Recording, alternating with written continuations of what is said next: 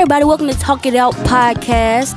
Remember, you can listen to Talk It Out Podcast on SoundCloud, Google Play, Stitcher, Apple Podcasts, all that good stuff, wherever you can find a podcast. Hit us up on social media, Facebook.com/Talk It Out Podcast, Instagram.com/Talk It Out Podcast, and Twitter at @TalkItOut_pod. This is your girl, Gabby.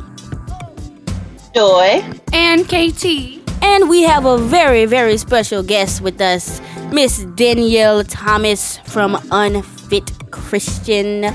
Can you tell everybody a little bit about yourself and where they can find you and what you do?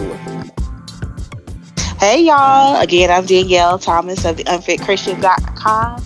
I am a blogger, professional shit talker, and shade thrower for the Lord. You can find my blog at unfitchristian.com. You can follow me on social media everywhere at Unfit Christian. And really, basically what I do is I bridge the sacred and the secular in a way that nobody else has done before. I am a disruptor, and that's what I do. I bring you the best content in ways that most people don't expect to hear from people of faith, but that's what I do. I love it. Yeah. We love it. We love you. We love it. And thank you for coming on the show. We definitely appreciate you being here with us today. And I just wanted to add, I found your blog and the Facebook page on Twitter. Some Twitter we're following, I think it's Quirktastic or something like that. They had like all these blogs you should follow. Oh, yeah. Mm-hmm. And I found you and I fell in love with the group and the page. I go under another name there because I'm anonymous here, but I love we won't tell nobody. Yeah. But yeah. That's how people find you on Facebook. They be I heard you say your real name, so I went and added you as a friend, but I didn't want you to do that. You just follow us at Talk It Out Podcast. That's what we do. Daughter. Amen. Yep.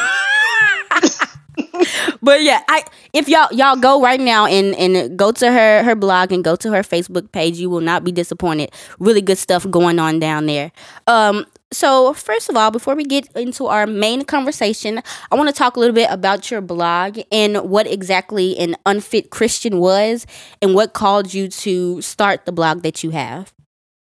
So for me, the biggest thing about being an unfit Christian is just somebody who finds themselves at the margins of traditional Christianity, largely somebody who probably grew up either evangelical, charismatic, the Black church in general. So people who have that lived experience and they go through the homophobia, the anti-sex or sex negative. Mm-hmm. They go through all of these things that make them super conservative, and then they start experiencing a learning transformation, either because they started attending higher education or started surrounding themselves with people and different social circles that were outside their church. And it's like, oh, hey, wait, everything I've been taught in church is suddenly starting not to make any sense anymore. Right. So that is what I created that space for folks to see that there is room at the cross for all of us, no matter how radically different our approach to God is. I'm definitely LGBTQIA affirming. Mm-hmm. I'm sex positive. Cussing is part of my fivefold ministry gifts. So I'm definitely that person who is giving you that more progressive faith based outlook on pop culture and different facets of the church, different social facets, politics, and that is what my space is for. And I didn't have any other spaces like that. Right. Other progressive sites are they're progressive faith sites, but they're very white. I mean, let's just be honest. Yep, that's true. There is a whole experience in being part of the Black church that's only understood if you've been part of that experience. So I wanted to make a space for people who looked like me so they could be affirmed and they know that they are whole, even as they find themselves in transition and in flux of what they believe and how they approach their beliefs. Wow, amazing. Yeah, that's definitely what attracted me to your page because like you said, I have been a part of those Christian page. I'm a part of a Christian anarchist page. I'm a part of a Christian vaporwave page, but like it's all white men. And at a certain point, it's like the conversation is limited. Everybody there's straight pretty much. And when I got to your page, it was just like, whoa, there are other Black people out here that are radical, progressive, that are thinking outside of the box, that are questioning their faith, all types of stuff like that. So I definitely love the page, and I definitely felt at home there. Thank you. Yeah. I'm doing something right. You're going to get me points with the Lord this week. Yes. And like, hold on, KT. And like even me, I actually follow the page as well, and I'm an atheist, but like it still works, and I can see that. Like for me, it's beautiful because it's not normally what you guys are saying. It's not normally what you're seeing in Christian-based groups.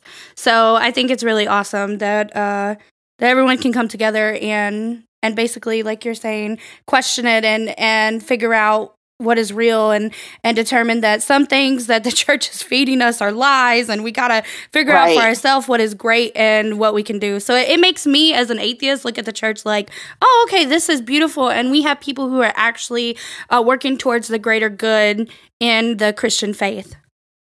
That is exactly, that's a whole other reason of why I do this work.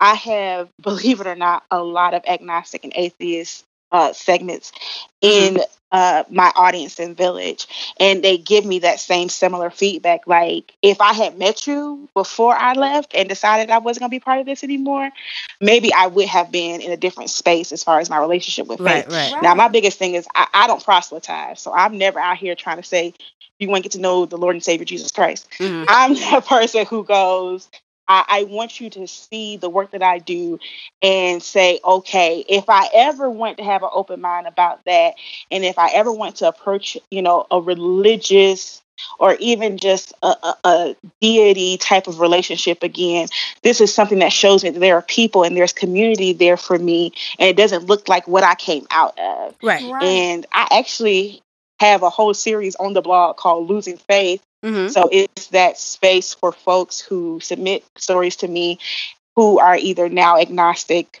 questioning, or they're now atheists, or they're practicing other faiths. And I find it so enriching. I'm not one of those folks who runs away from people who say, well, I'm not a believer.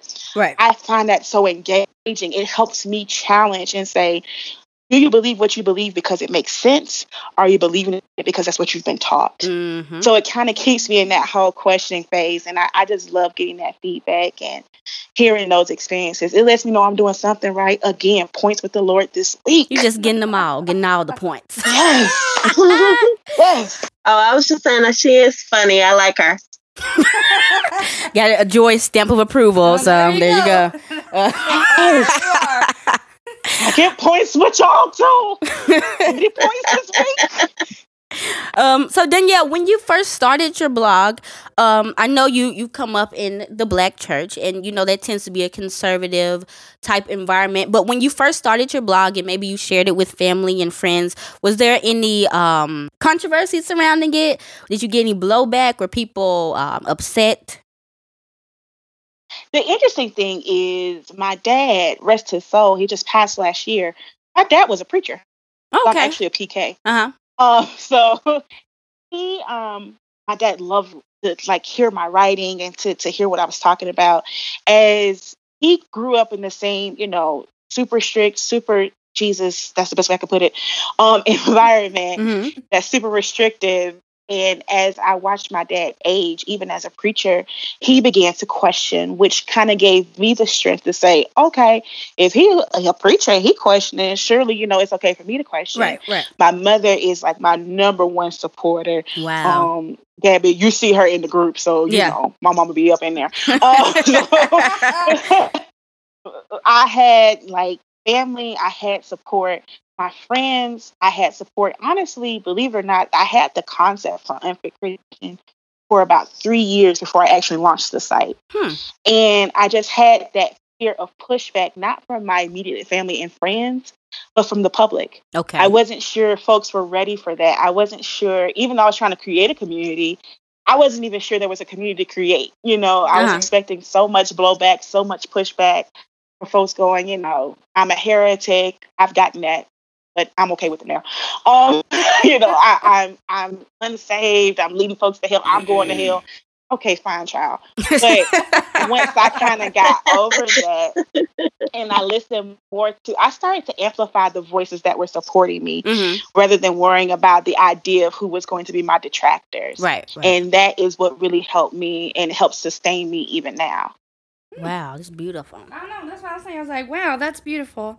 Like, I know you just. I know you're bringing such a I don't positive wanna- vibe to talk about Yeah. podcasts. Normally we're really controversial and we hate each other, but this is really beautiful. No, he don't. Don't. First I of all, was I've listened to some of y'all gonna say. episodes. That is not true. Y'all have a good camaraderie. Don't do it.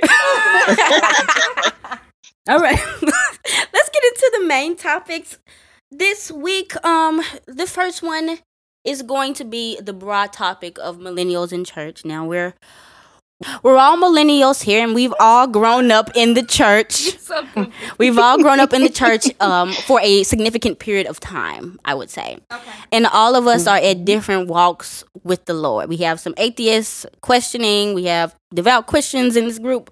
So our first topic will be about millennials in the church, why a lot of them are leaving, and what the church can do to bring the millennials back. So I'll start the question first with the atheist.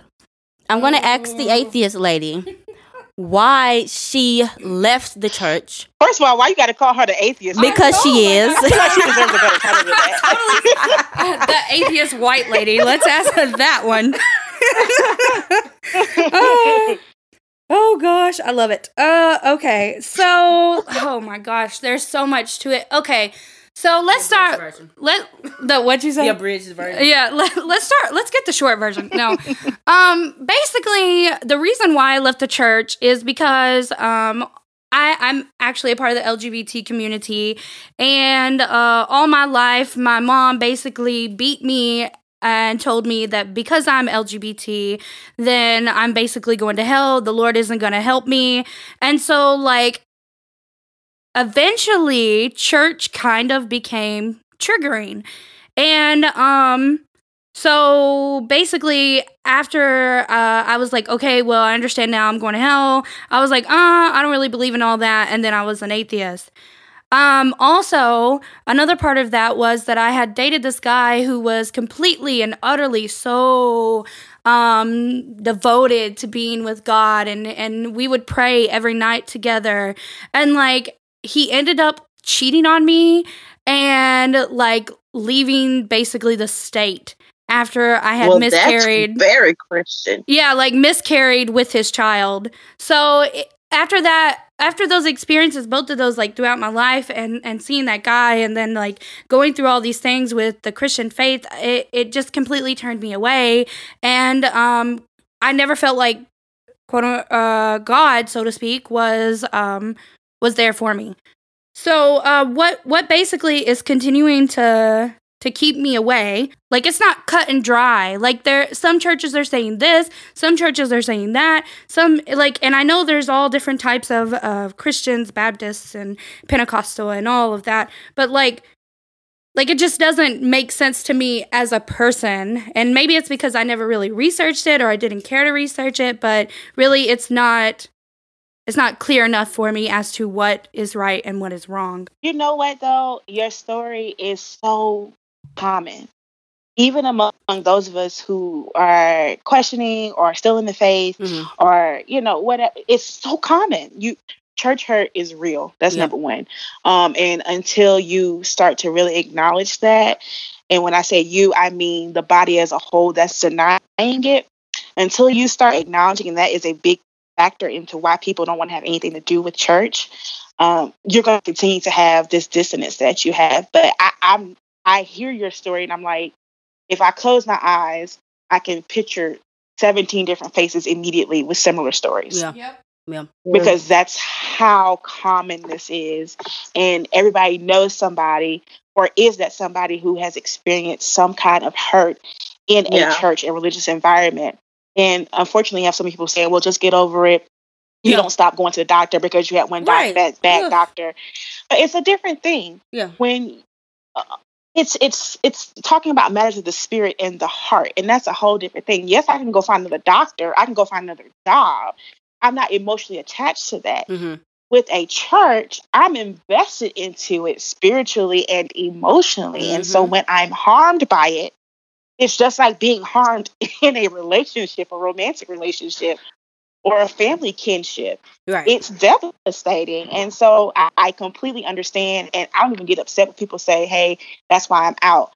I go, I understand and I hear you. And I wish there was a way for me to fix the harm that has been done to you. But that is why I do this work, is to make it more visible and to make God more accessible to folks, even if that is not within the confines of a religious organization or a church building. So, I'm just saying I hear you and I affirm you. Well, But I'm not you. hurt by you. Thank you. You're welcome, girl. I affirm Block you. and Oh my delete it. God, I gotta use that. Oh my Lord. Joy, what's your story? I'm a fan. But okay. So I just feel that I understand completely why people leave the church. And me myself, I can't speak, for anybody else, but through my perspective and my experiences. So with my church, I wish I could leave. There was a point in time where I really hated to go to church. Mm-hmm. And it was because I just felt like it was being forced on me. Yeah. And my mom was like, and it wasn't even that I didn't believe in God or that I didn't even really want to go. It was more like a rebellious thing. My mom is telling me I have to do this, and I really don't want to do this. I want to prove that I don't have to do this. But we have a rule. As long as you live in this house, you will go to church. And as I got older, I actually enjoy going now, especially to Wednesday Bible study, because you get that back and forth and not just that lecture. Yeah. But I see why people do not like to go. I definitely do. It is the church that I am in. We are Church of Christ, and Church of Christ has a stigma of being really, really strict, and we don't sing songs, and we don't have rhythms or whatever. True, we don't have instruments. But we have hymns, we sing, we do that. But the reason why my church, I feel, as far as the youth wise, as millennial wise, do not want to come is because there is nothing for us to do. Nothing. Yeah. Go to church and then come back. And then we're supposed to have a fellowship at church, but who are we fellowshipping with? And that kills me. Exactly. And it kills me because I really want to be invested in my church, because I feel like I can do some really good there, some real good there. But what am I supposed to do when we're just now having a youth? We're like this past month, we just got a youth group, and it's supposed to, do the things. Guess what the ages are for this youth group? What? Ages 18 to 35. And I don't understand that. That's the millennial age group, really. It's like 22 to 35. Yes, it is. I know it is, but there a 37-year-old and an 18-year-old. At 35. It cuts off at 35. No, she said 37. Were you arguing with me? No, I said 35. She did say okay, 35, whatever. You owe me an apology. I apologize. Well, what do they have in common? What does a 25-year-old have in common with a 35-year-old? I mean, plenty. So I just mean, realistically speaking, it's not life experiences or spiritual experiences, but you're 35, you're trying to pay bills, you're trying to figure out what you want to do. Girl, that's me now. Stop. I was going to say, I don't know nobody that's 25 that ain't trying to pay no bills. That's me now. What you talking about? Stop paying bills. We're living a life. Yeah, she is. At 35, you're really considered more grown than at 25. Yeah. No, that 35 is almost 40. That's a decent age. That's mature age. Exactly. That's like I'm grown age. That's like I'm gonna need to have some kids age. Yeah. You get what I'm saying? Yeah. Okay, thank you, Gabby, for trying to understand what I'm saying. You didn't hear her, did you? She said that's MILF status. That's what she said. I'm gonna wrap it up. It kills me because I know all their business, but they act like they stuff don't stink. Yep. And that really what gets me is because you talk about other people and you don't talk about yourself. And as a church, I'm just going off because I'm so upset because I just feel like we are not welcoming as a church. I'm gonna make mine real brief. So for people that do not know, I went to a private evangelical school from kindergarten to 12th grade. So I was indoctrinated and all that for all my life. I had to go to church every day and choir rehearsal and Bible study and all that stuff. So I get churched up. I get over churched, I think. And when I look back over my life, it had gotten so bad. I remember in 9th grade, I wrote a paper that was like, we need to put prayer back in schools. And the reason that we having all these problems is because the folks ain't praying. And the reason that Hurricane Katrina happened is because all them gay people live in New Orleans. And the reason that we have all these school shootings is because we can't read our Bibles in school. Like all this craziness. I remember getting applauded for that paper. I got an A+ on that paper. Everybody was like giving me high fives. Like I was the big man on campus at school for writing that terrible, homophobic, disgusting paper. And then I remember, fast forward like to 12th grade, my paper that I wrote for Bible class was like the total opposite. And throughout those 4 years, I made a dramatic change simply for the fact that my eyes get open to a lot of stuff. My eyes get open to the racism that I was blind to for all that time, the racist evangelical Christians who claim to love God, and then also the hypocrisy of a lot of evangelical Christians who claim to love God. And so yeah, that kind of started the catalyst. And then I went to college, and that really opened up my eyes. And I stopped going to church because during that time I had only gone to church because I had to. And I had only gone to church because it was entertaining, and a lot of crazy stuff would happen in my church, but I didn't want to go to anybody else's church because I really don't go to church or didn't go to church to read the Bible or to hear somebody preach. I came to church to laugh. And if they weren't having fun, I didn't want to go. So I stopped going to church for 4 years. When I came back, I was like, no, I don't even know what's going on. I don't even feel anything. Like, I don't even have the need to pray no more. Like, why am I here? But I kept going to church because it was the right thing to do. And then I ended up coming out to my mom. And when I did that, that really opened up my eyes to some stuff because she didn't physically kick me out the house or anything. But a lot of the stuff she was doing, like quoting scriptures and saying that... Oh, my little baby. Y'all, Gabby going through some stuff. I'm sorry. Oh. And saying that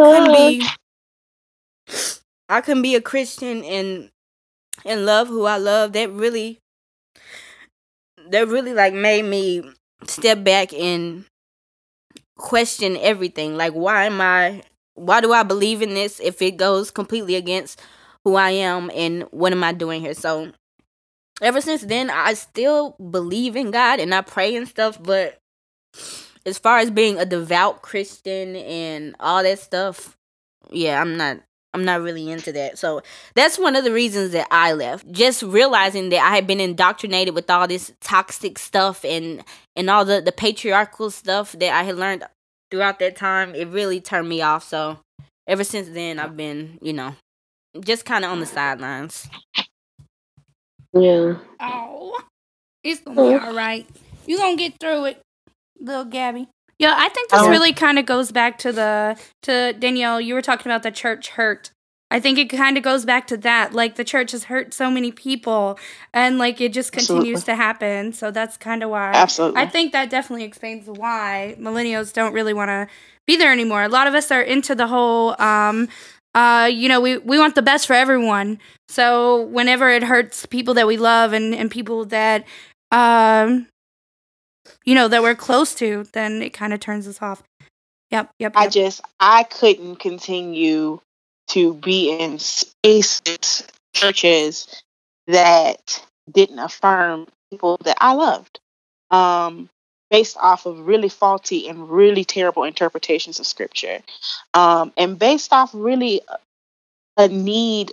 I've talked about this, and it's not just with LGBTQIA identity, it's with women, it's with women's sexuality, it's with race, it's with so many other hierarchical structures that we have.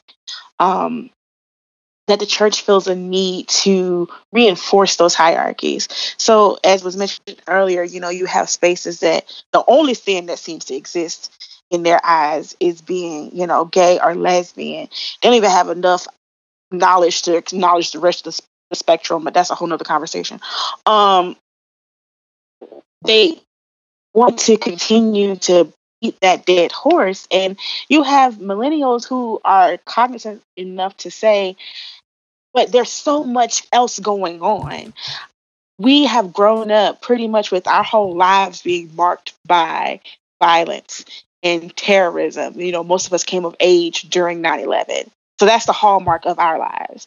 And then, war on terror and war on this, and pretty much it just ends up being a war on identity. So we're growing up and we're seeing folks get shot in the street because they were the wrong color at the wrong place at the wrong time, and we're not seeing any justice being brought to that. Yet when I go to church, which is supposed to be a place of solace, a place that's supposed to pour into me, instead of you telling me how I'm going to survive through the week when I'm so heavy with what I see going on in my world, you want to tell me, well, God will do it as long as you stop walking in that homosexual spirit. And when you give up that lust demon, and when you give up that, I don't need to hear that. First of all, that's not what my struggle is. God created that in me. So that's not a struggle. That's just who God made me to be. Right. That's the first thing you gotta get straight. So that is why I couldn't be in spaces. My dad's best friend, who preceded him in death, was as gay as the day is long. My dad never hid it. He never apologized for it. He never let anybody disrespect my Uncle James. He loved him, and he never tried to say, well, you're going to hell. It was never that backhanded, love the sinner, but hate the sin. First of all, that's completely ideologically broken, but again, we ain't got time for that. It's wrong. So, but I never witnessed that with my dad. So when I have that as my example, I couldn't sit in churches and continue to sit in churches that want to indoctrinate that in me. And I know it's harming folks. My dad was sick before he passed, and his caregiver was gay, is gay. So how am I going to sit here and say I'm going to condemn the man who took care of my father for the last 8 years of his life, which allowed me to get 2 degrees, to get my life started, and to not have to worry about my dad's day-to-day care? Why would I condemn him to hell because of who he loves? Right. How much sense does that make? Zero. Absolute zero. Nobody's thinking about these things in logical terms, and it's so horrific because I'm looking at it, and we're teaching parents to hate their children, or at the very least make them not feel welcome, which is just as harmful as it can be when you're talking about this is a loving God, but you're teaching people how to hate who someone loves. These things don't make sense. They don't match. And that is why I had to step away. I could only go to church. If I go to a church service and they start preaching some nonsense, I have no problem getting my stuff and walking out. I've reached that point in my life. So I try to only go to sacred spaces, spiritual spaces that are affirming, that are open, and they are looking to help people be better people. Because your sin is not your sexuality. Your sin might be self-doubt. Your sin might be self-hatred, because you're hating yourself, even though that's who God created you to be. So you're hating something that God created in you because you've been taught to do that. That's a sin. But we don't want to break sin down that way. We want to break it down to things that are tangible and easy to talk about.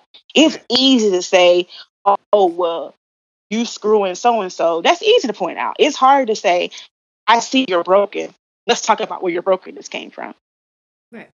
That's hard to do across the pulpit. That's hard to raise an offering off of. That's hard to create a $20, $50, $100 line for. Yep. That is so true. That is 100% true. that's hard to shout the walls down to. And so we don't address it, and we're not addressing it as a body. And that is the biggest reason, as was mentioned earlier, millennials, we want something out of the service that we're doing. And we want to be of service in the places that we call ourselves associated with. Mm-hmm. They like to say that we're self-centered and all this stuff. I think we're some of the biggest of service people in the world. Like, we just want everybody to feel better and be better and grow. And I'm rooting for you, girl. You got this. Yes, go do that. Like, we gas each other up all the time. Don't even know you. Just retweet you on Twitter. You go, girl. Exactly. You do it. I think exactly. You know what I'm saying? Right. So I kind of want us to get on to the next question here, but so we obviously we're talking about like all the things that the church has done and all the things that it's making us do and things that we think that it can do better at. But what are some of the things that we think that the church can do to get us back, us being millennials? Oof. Acknowledge us in our humanity and acknowledge the breadth and depth of what it means to be our generation. Make room for us. If we're telling you these issues, because we've laid it out candidly. Y'all know I wrote a whole article on the blog about it, and I'm the first person to do that. We have laid it out repeatedly. These are the reasons why we have left. But people close their ears because it's not comfortable for them to hear. The only way we're going to come back is if you make space and allowances for the things we've already told you the problems are. They're not problems that are irreparable. You can fix them. You have to have a heart to do it. Right. And unfortunately, it feels like a lot of churches do not. Now, there are a lot of churches that are doing the work to be more inclusive in ways, in terms of sexual identification, gender identification, and generation and every other demographic that you can think of. And hats off to them. But the vast majority of these churches are not, and you're going to continue to see a decline in millennial attendance until such time that they do make room and actually hear what we're saying and not just give lip service to what we're saying. Right. And I think in one of the videos that was posted on your group about the guy calling out the prophet, you were saying that Yeah. You were saying how a lot of times we focus on these big mega churches, but a lot of toxic stuff is going on in these smaller storefront churches. Yes. And I agree to that 100%, because while, these bigger churches like Hillsong and stuff like that, they try to start being progressive and being inclusive, kind of, But a lot of times these storefronts and these smaller ones that are populating these cities, that's where some of the most regressive and traditional and conservative politics and stuff is going on. Like, I remember I went to a church last Sunday, and there was nobody my age. Nobody. Everybody was either like a child, like under the age of 10, or over the age of 50. And I was like, no, why is nobody here? And then I realized because a lot of the stuff they were saying was off the wall. I didn't see them doing anything necessarily in the community. They were classist, talking down about people that lived in certain areas and, trying to get folks to give $100 and to sowing a seed in the building fund or whatever. And I was like, this is just so outdated and outplayed. Y'all aren't doing anything. Like, you're literally doing nothing, and y'all out here asking why we're leaving, because acting like we have something that's inherently wrong with us, like we're evil and we don't want the Lord. It's just that y'all are doing zero, diddly squat, nothing. And a lot of our people our age are getting more into social justice issues, politics. A lot of us just trying to make a dollar because of the way the economy is. We need to have a place that is cultivating politically. They're doing stuff in the community. Help us learn how to get I don't know, maybe sow into people's businesses or something. Show us how to make economic growth. Like, teach us something. And also be a place that's safe for everybody, where we can all come together and grow spiritually and mentally. I think that's what the church needs. If they want to get people like us, if they had something like maybe you come and you learn about maybe how to do your taxes or something like that. I think that would attract a lot of people our age because we have no clue. And then you can go in there and put in God when you need to. But I think little things like that are stuff that could, bring some millennial people in. Absolutely. One thing I've talked about this with small churches is that at least here, because I'm in Atlanta, so at least here in Atlanta, and I know this is the same in many other cities across the country, there is a strip mall and 3 different churches in it, and they each got 15 members. Yep. If y'all don't get together and be one church, like, why y'all but that is so true. But like, because they all thinking everybody got the word. Everybody got the word. Yeah, no, just get together and be one church. Be co-pastors. Like, why are you doing this? And I bring that up because it's just a point to me about how Oh no. Here she go. I gotta let her get this one out. Y'all help Help her, Lord. Help her. You said 15 people. It's like 15 people. Something is wrong with her. And you get together and pay one building rent. Y'all all trying to pay the rent separately, and you got to move to the next storefront because you can't pay the rent there. Like, we could make this so much easier if y'all just came together to be in one church. I But agree. it kind of lends itself to why I say smaller churches are where people need to pay attention to, because you got those few members and they're not touching the community around them. So they're not like, canvassing those communities and making, maybe after school tutoring or of some kind of, bread pantry or something that impacts the 10-mile radius community around them. No, they come together, they shout the walls down for 3.5 hours. They go eat at Piccadilly, come back to night service, and they shout the walls down again, and then the next morning they get up to get on the bus to go to their minimum wage job, but they've been in this church for 15 years with 10 people. There's no growth there. Nope. And you still got people who are in there, and I have been in small churches, so this is how I know them so intimately. I've heard pastors, preach against voting, preach against getting education. Oh God, that's the biggest one they preach down against is because obviously, if you go to college, you're gonna start getting enlightened, and some of that stuff they've been preaching across the pulpit ain't no sense. Yeah. So they're preaching against, being politically involved, getting education beyond high school. They're preaching against wealth. Yeah. But meanwhile, they're asking you to sow $100 offering. Right. I have literally been in church and seen someone get put out because they didn't have an offering to give the pastor for pastoral anniversary. Oh my gosh. I am not lying to y'all. I have so many stories for days about small ministry exploits that we would need 6-part podcast for it. So my point is, this stuff is so common, and a lot of people, they gravitate towards these small ministries because they have been indoctrinated to believe that God is not really at those mega ministries. They just all about money. Never mind that the small church you're in is draining your pockets too. True, yeah.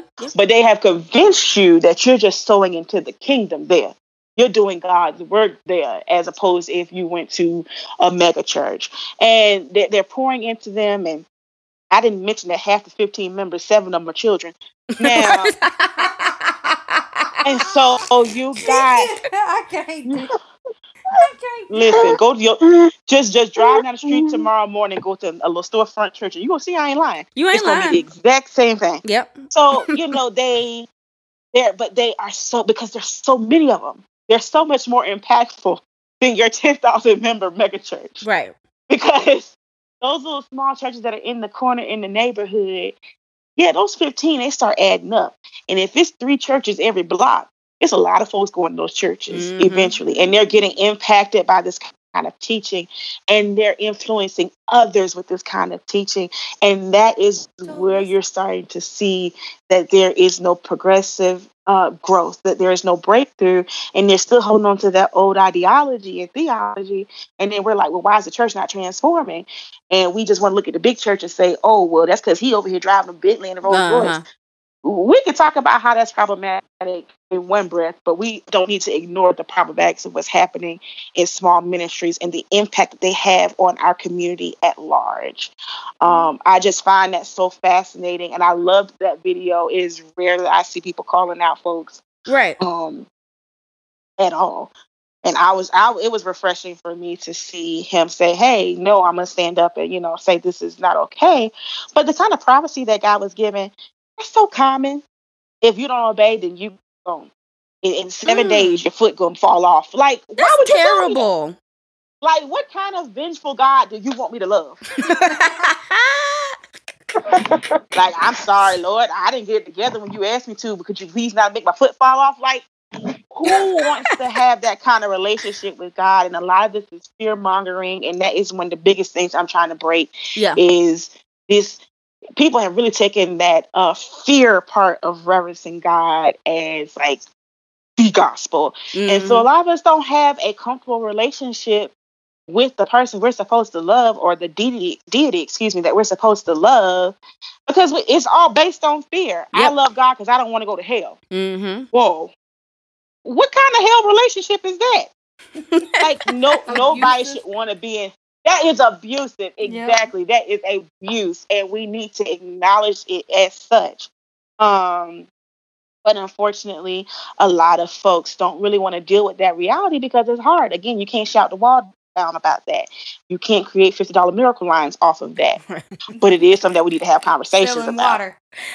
Miracle water. Listen, I'm trying to find out. I'm trying to find out if he got like an MLM program, because I'm finna start selling this miracle water. Y'all playing. I'm just gonna go ahead. It's gonna be miracle tap water. Yep. I'm gonna teach people how to transform their tap water into miracle water. That's it. That's gonna be my husband. That's it. Lord, all you need is a get a videotape of you preaching with a whole bunch of old black women with them shouting up and down, and put on BET early in the morning. You got it. That's it. You got it. All right, so let's segue on into we were talking about some of the toxic doctrine and teachings that sometimes go on in these churches, and I wanted us to touch on purity culture for a little bit, because I know we all have had come across this doctrine every once in a while in our life growing up. So I'll start with you first, Danielle. Oh boy. Okay, so what's interesting about purity culture is, as you said, we've all been touched by it. And I happen to be somebody who used to peddle it. So I wrote a book a few years ago called Closed Legs Do Get Fed. And I was in the height of my purity culture. I was finna, listen, the Lord was finna send me my husband as soon as I pressed publish, okay? Oh my. That's what y'all didn't know. I'm playing. I was already in a relationship at that point. So it was that book was to help folks to kind of dive into how to navigate celibacy as a single person and as somebody who is coupled, because at that point I had been in my relationship about a year and a half, and it was at that point a celibate relationship. And even in that, I feel like I was far more progressive than some of my contemporaries. I encouraged masturbation. I encouraged habitation. I talked about the fact that it was super cis heteronormative in language and speech, and then I kind of started doing work to really again question. That's the period I'm in, is that questioning period. Yeah. So I started questioning, like, does this even make sense? Like, why is my value tied to my vagina? Right. And why is my holiness and my salvation tied to my vagina? Like, why is my body and my sexuality so repulsive to a God that's supposed to love all of me? And why is it that it's suddenly not made whole and holy until I'm married to somebody, knowing that marriage statistics, we might not be married for 10 minutes. So, it's like, why am I pinning all of my sanctification on one event that really doesn't have the same kind of permanence, or may not have the same kind of permanence as we ascribe to it in the church? So I started kind of questioning that. One of my first posts on Unfit Christian was Celibacy Ruined My Dating Life. So I talked then about how my preoccupation with sex really distracted me from the issues that were going on in my relationship at that time. And it allowed me not to really deal with those issues because I felt like as long as we continued not to have sex, then, God would bless it and we would get married, everything would be okay. Because that's what you're taught. Yeah. That's what you're taught. You do it the right way and then God will bless the union. Yeah. And that's just not the truth. It doesn't shield you from heartbreak. It doesn't shield you from hurt and harm, arguing, fussing, fighting. It doesn't shield from any of that, although that's kind of the gift, or rather the curse that we've been taught in purity culture. So that was kind of like my first formative transition away from pushing purity. Then what my first viral post on the blog actually was Jose won, you just lost. And so that was the first viral post that I had, and that was May of last year. And that's when I started kind of breaking down. I was talking to others as much as I was talking to myself. And one thing I tell people all the time is, most writing that you see comes from me. I'm the first partaker. So if you feel cut up, just imagine how cut up I felt when I wrote it. I was like, okay, you better gather your own edges, girl. Okay, get your life. So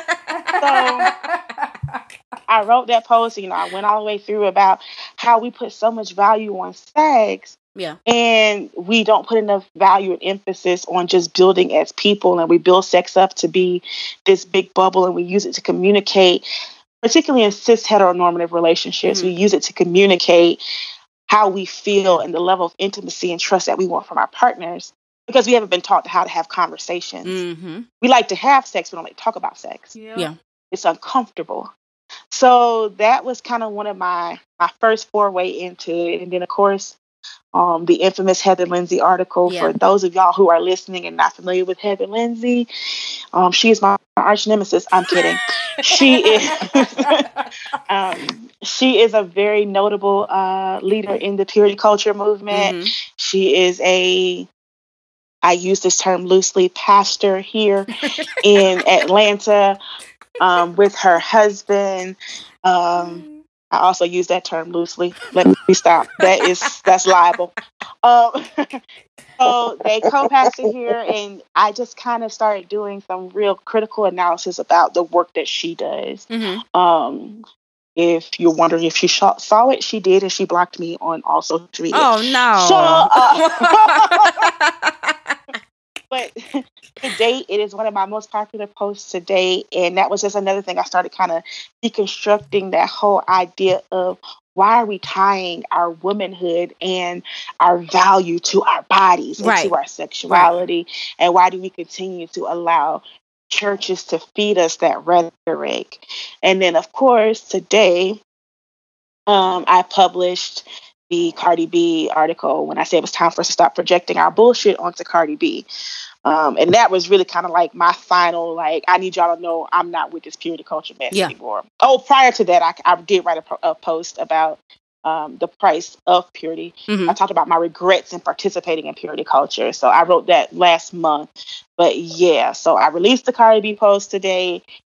Because it's a lot of folks that are in their feelings. There's a lot of Proverbs 31 women who are real upset right now because they've been sitting around here, their bodies just aching and lonely and want a visitor, and they've been denying themselves. And Cardi been out here tossing that ass in a circle to and fro 17 ways from Sunday, and she got the 8-carat ring, and you sitting around here lonely.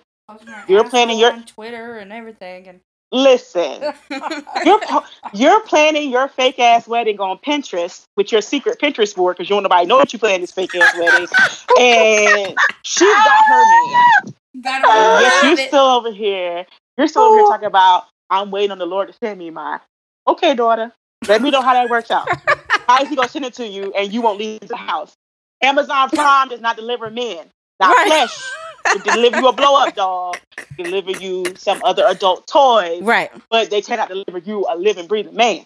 Okay, so you still waiting. You trying to find your Boaz. Okay, Ruth. Meanwhile, Cardi B over here going to 17 ways from Sunday and got her man. So it's just, to me, it was a way to say, question what you're doing. Yeah. Because regardless of if you decide to keep your legs closed or open them to anybody who you choose to, and there's nothing wrong with either decision as long as they're rooted in sexual agency and not oppression. When you look at it and say, okay, as a woman, you're going to get, regardless of what you choose, you're going to get hit with sexism. You're going to get hit with marginalization. You're going to be oppressed. Somebody's going to make assumptions about your sexuality. So why not just enjoy it and be who you want to be versus you trying to fit into this pick-me-ass mold of what these stay-at-home sons on Twitter are telling you that real men are looking for. And that's what gets me. The dudes, they are so hypocritical. They'll be like, I don't want a girl that's all in the club. I don't want a girl that's doing this. I don't want a girl that's doing that. When you look on their Instagram, those are all the girls they're hitting up in the DMs. They not hitting up the quote-unquote good girl. They not even looking her way when she come walk past in the library or walk past in the mall. They looking at the girl. Not the mall. They looking at the girl that is quote unquote, dressed scantily clad, that is, looking quote unquote thottish. Those are the ones that they going for. I have had a guy tell me that he was like, I really like you, but I'm just trying to save you some hurt because I'm not looking for what you're looking for right now. I'm just looking to get laid. I was like, oh, well, thanks. And I'll take it. Let's go. He's like, I'm trying to be nice and let you know that I don't want to play with you. I'm like, oh, okay. Well, that was you nice should ask her what that mouth do. Right. Like, that was really nice of him, actually. Like, you just better be glad that he came out and said it. No. I know that was nice of him, but I appreciate it, but I'm slick like, well, darn. No, darn. Yeah. Darn. I feel you. Feel you. Right now, I'm imagining the Bitmoji that says darn. When you said that, like, I immediately saw like the Bitmoji. I can say to Danielle, because I don't agree with everything you said, but I do understand everything you said, and I do agree when you said that we don't talk about sex. You are so right. People act like sex is a dirty word. Like saying sex is saying, like, I'd rather talk about sex and say sex than say the F word. Like, I don't understand that. People say F and B and shit and that you remind me. Okay, Juanita Bottom. I want to try it out. Juanita tried to tell you. She told you stop messing around with them greased up legs in the corner. That's what she said. That cussing spirit. Juanita, she tried to tell you. Did I sound weird, y'all? We know you cuss. But I know, but I don't cuss like publicly.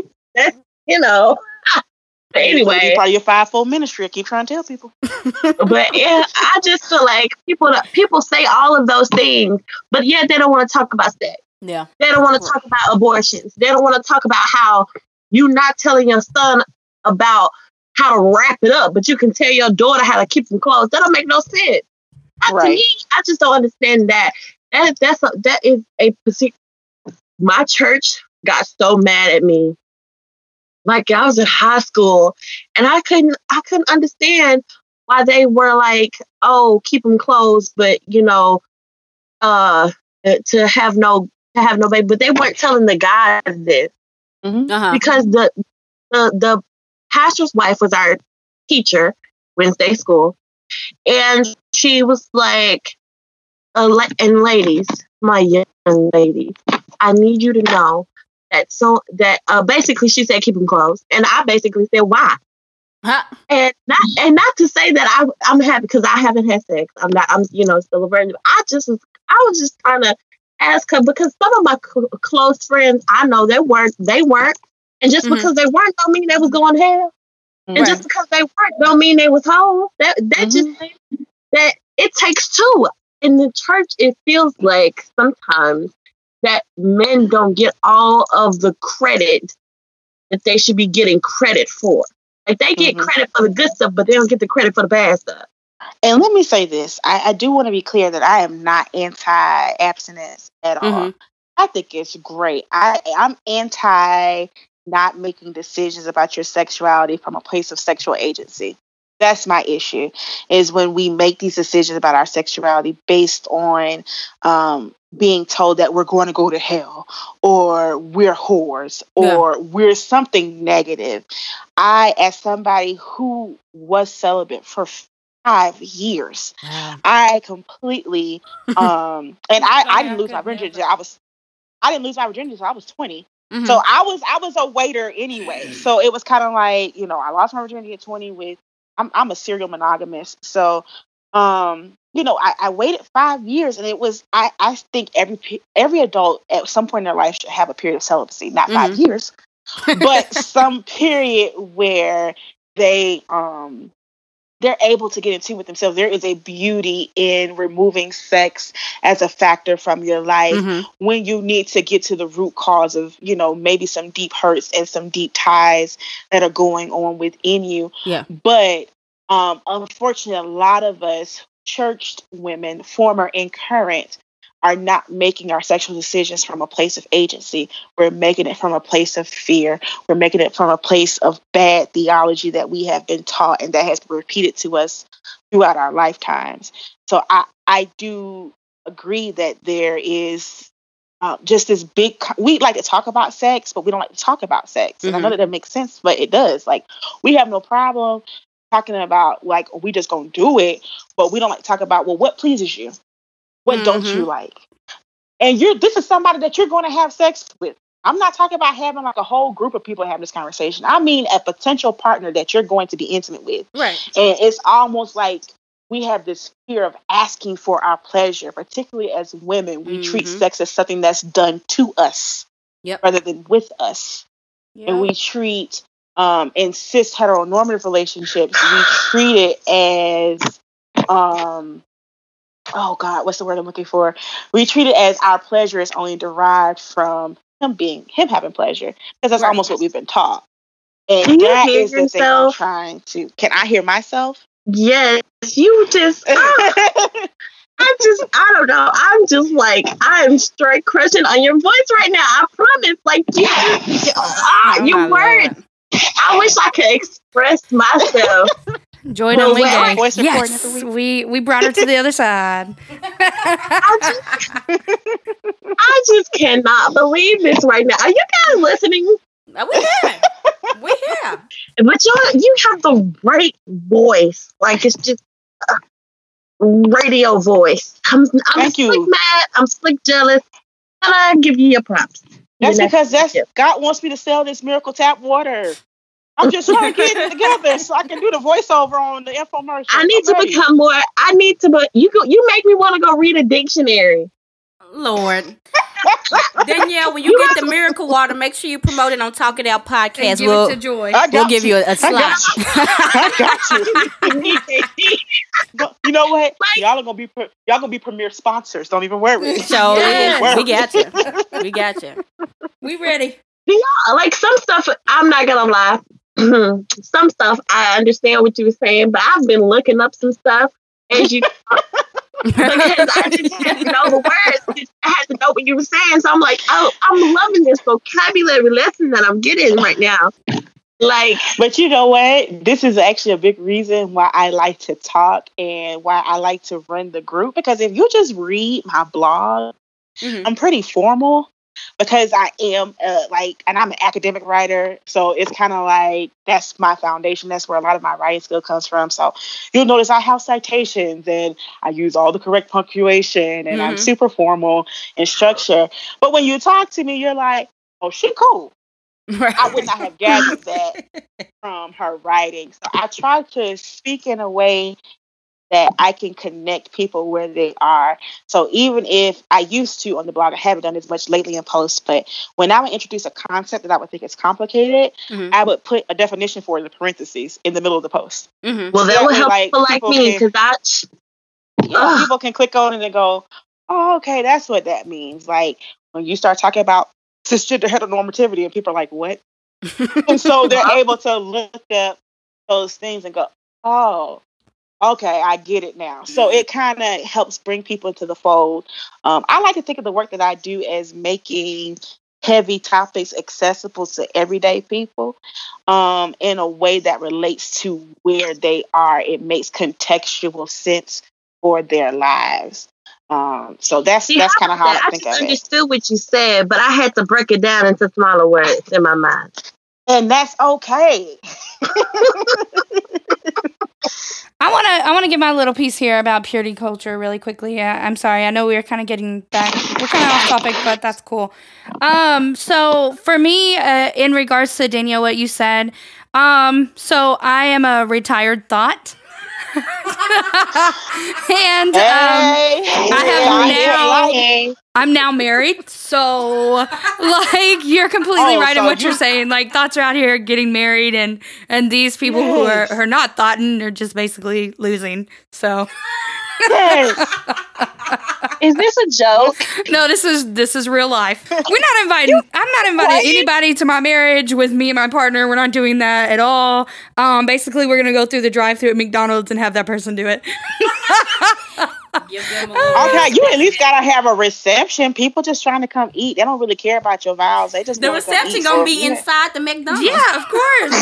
Everyone can get a. Is it gonna be free? And the ice If cream you gonna machine's do gonna it- be working. If you do it at Popeyes, call me. I love Popeyes. KT, you a vegetarian? Yeah, I'm a vegetarian. No, go to some vegan. Jesus died that I might eat. You know what? How you just go? You know what? We was friends until you said that you. How you give up chicken? I don't know if you've ever got my bio haven't on given my. up Okay, there you go. Yeah. All right, I at least give you a little credit. I believe that chicken is the gospel bird, and I do. I do believe that chicken is a gift to us from God, and I refuse to block my blessings by giving up chicken. Oh my goodness. I'll blame you. Me too. I'm right there They with have these really great, like little chicken buffalo wings that are vegan, and like they're just That they're ain't really chicken. That's delicious. just depression. That's depression. No, it's chicken. Tossed to in me. buffalo It's sauce. chicken. It's chicken flavored. It's what they put in y'all chicken to filler it up. Yeah, you know. it's a filler. Is what It's it is. what they Nope. yeah. chicken is purely chicken. Ain't no filler in I'm talking there. about y'all chicken Amen. nuggets and your chicken fingers. The Don't knock slander. this to me. Anyway. No, look, we're offended. I hate this podcast. I'm through with Don't call me no more. Don't call me no more. this. No, this isn't cool. Yeah, so yeah, KT is an example that thoughts do win. And Hey. and Cardi B as well. But yeah, that whole rhetoric is just I remember in my church, I used to hate coming to church when they have the thing where they split up the girls and boys. And the girls had to have that sombering talk about, you need to keep your legs closed, you need to dress like a lady. And I used to hate that because first of all, I'm like, I'm not even interested in these dudes, so I can just go home. Second of all, I don't even like dresses, so I don't even wear short skirts. So none of this even applies to my life. And then I remember I came back home from college one day, and my first lady, I don't know, I guess she was talking to my mom or something like that. And she was like, has Kenya been keeping herself during college?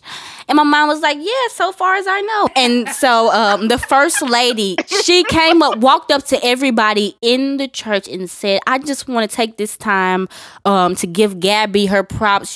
She's still a virgin. She's been in college all these years and she's kept herself for the Lord. I was so ashamed. I was so ashamed. And I heard some folks in the back like, she ain't no virgin. It was just so embarrassing. But People think that. Like I have gotten people do not believe you nowadays. They will not believe you. They will tell you to your face, you are a liar. They will tell. I've had this happen. Like nobody believes anymore. Everybody's lost faith. But you know what? That speaks to something that I've often criticized about purity culture. It's almost a young woman's game. When you're 25 and under, okay, that's cute. She's a virgin. Praise God. You 30 plus and you still a virgin. They're trying to figure out what's wrong with you. It's no longer honorable at that point. It becomes, what's wrong with you? Why are you still a virgin? Why So are you I think married? it's Married by then, interesting. apparently. Yeah, it's interesting how it makes that shift. And you're like, but this is what you told me to do. You told me to wait on my husband, and he didn't happen to come before I turned 25. So, what you want me to do about it? So I find that interesting that Well, I don't find it surprising that you have to go through verification process with people. And also another thing about purity culture that I wanted to touch on is that purity culture is really misogynistic a lot of times. A lot of times it's centered around the women doing things right and not the men. Yes, absolutely. All right, so I guess we'll wrap this up. We had a super duper great time with you, Miss Danielle. We hope you come back with your miracle water because we really had a great time, and we think our listeners are really going to enjoy this conversation because a lot of our listeners have been a part of the Black church or are currently or atheists or whatever. So I think this will really help a lot of people. So thank you again for coming. Thank y'all for having me, for real. Round of applause. We'll put it in the podcast in the post production. So Danielle, can you plug yourself one more time for everybody where they can find you, your blog, and social media? Sure. So I'm D. Danielle Thomas of The Unfit Christian, the shot of Henny in your communion cup. If you are looking for space that will affirm and help you in your journey of questioning and finding a safe space that complements both what you're learning about the world and your values with God, I am that place that you can find. You can visit us at unfitchristian.com or you can follow us on social media at unfitchristian. I'm on Instagram, Facebook, and Twitter. Whoop whoop! Everybody check her out. Let her know that we sent you. Thank you very much. Remember, you can hit us up on our social medias. We have a Facebook, facebook.com/talkitoutpodcast. We have an Instagram at Talk It Out Podcast and a Twitter at TalkItOut_pod. You can listen to Talk It Out Podcast on SoundCloud, Apple Podcasts, Google Play, Stitcher, TuneIn, all that good stuff. Wherever you can find a podcast, we are there. Thanks, everyone, for listening to this episode and for the love and support. Make sure you share it with a friend. This has been your girl, Gabby. Joy. And KT. And Danielle. And this has been Talk It Out. Talk it out. Talk it out. Talk it out. Help. I'm going to get y'all some Miracle Spring water for them vocals. Sound a little raspy. Just a little.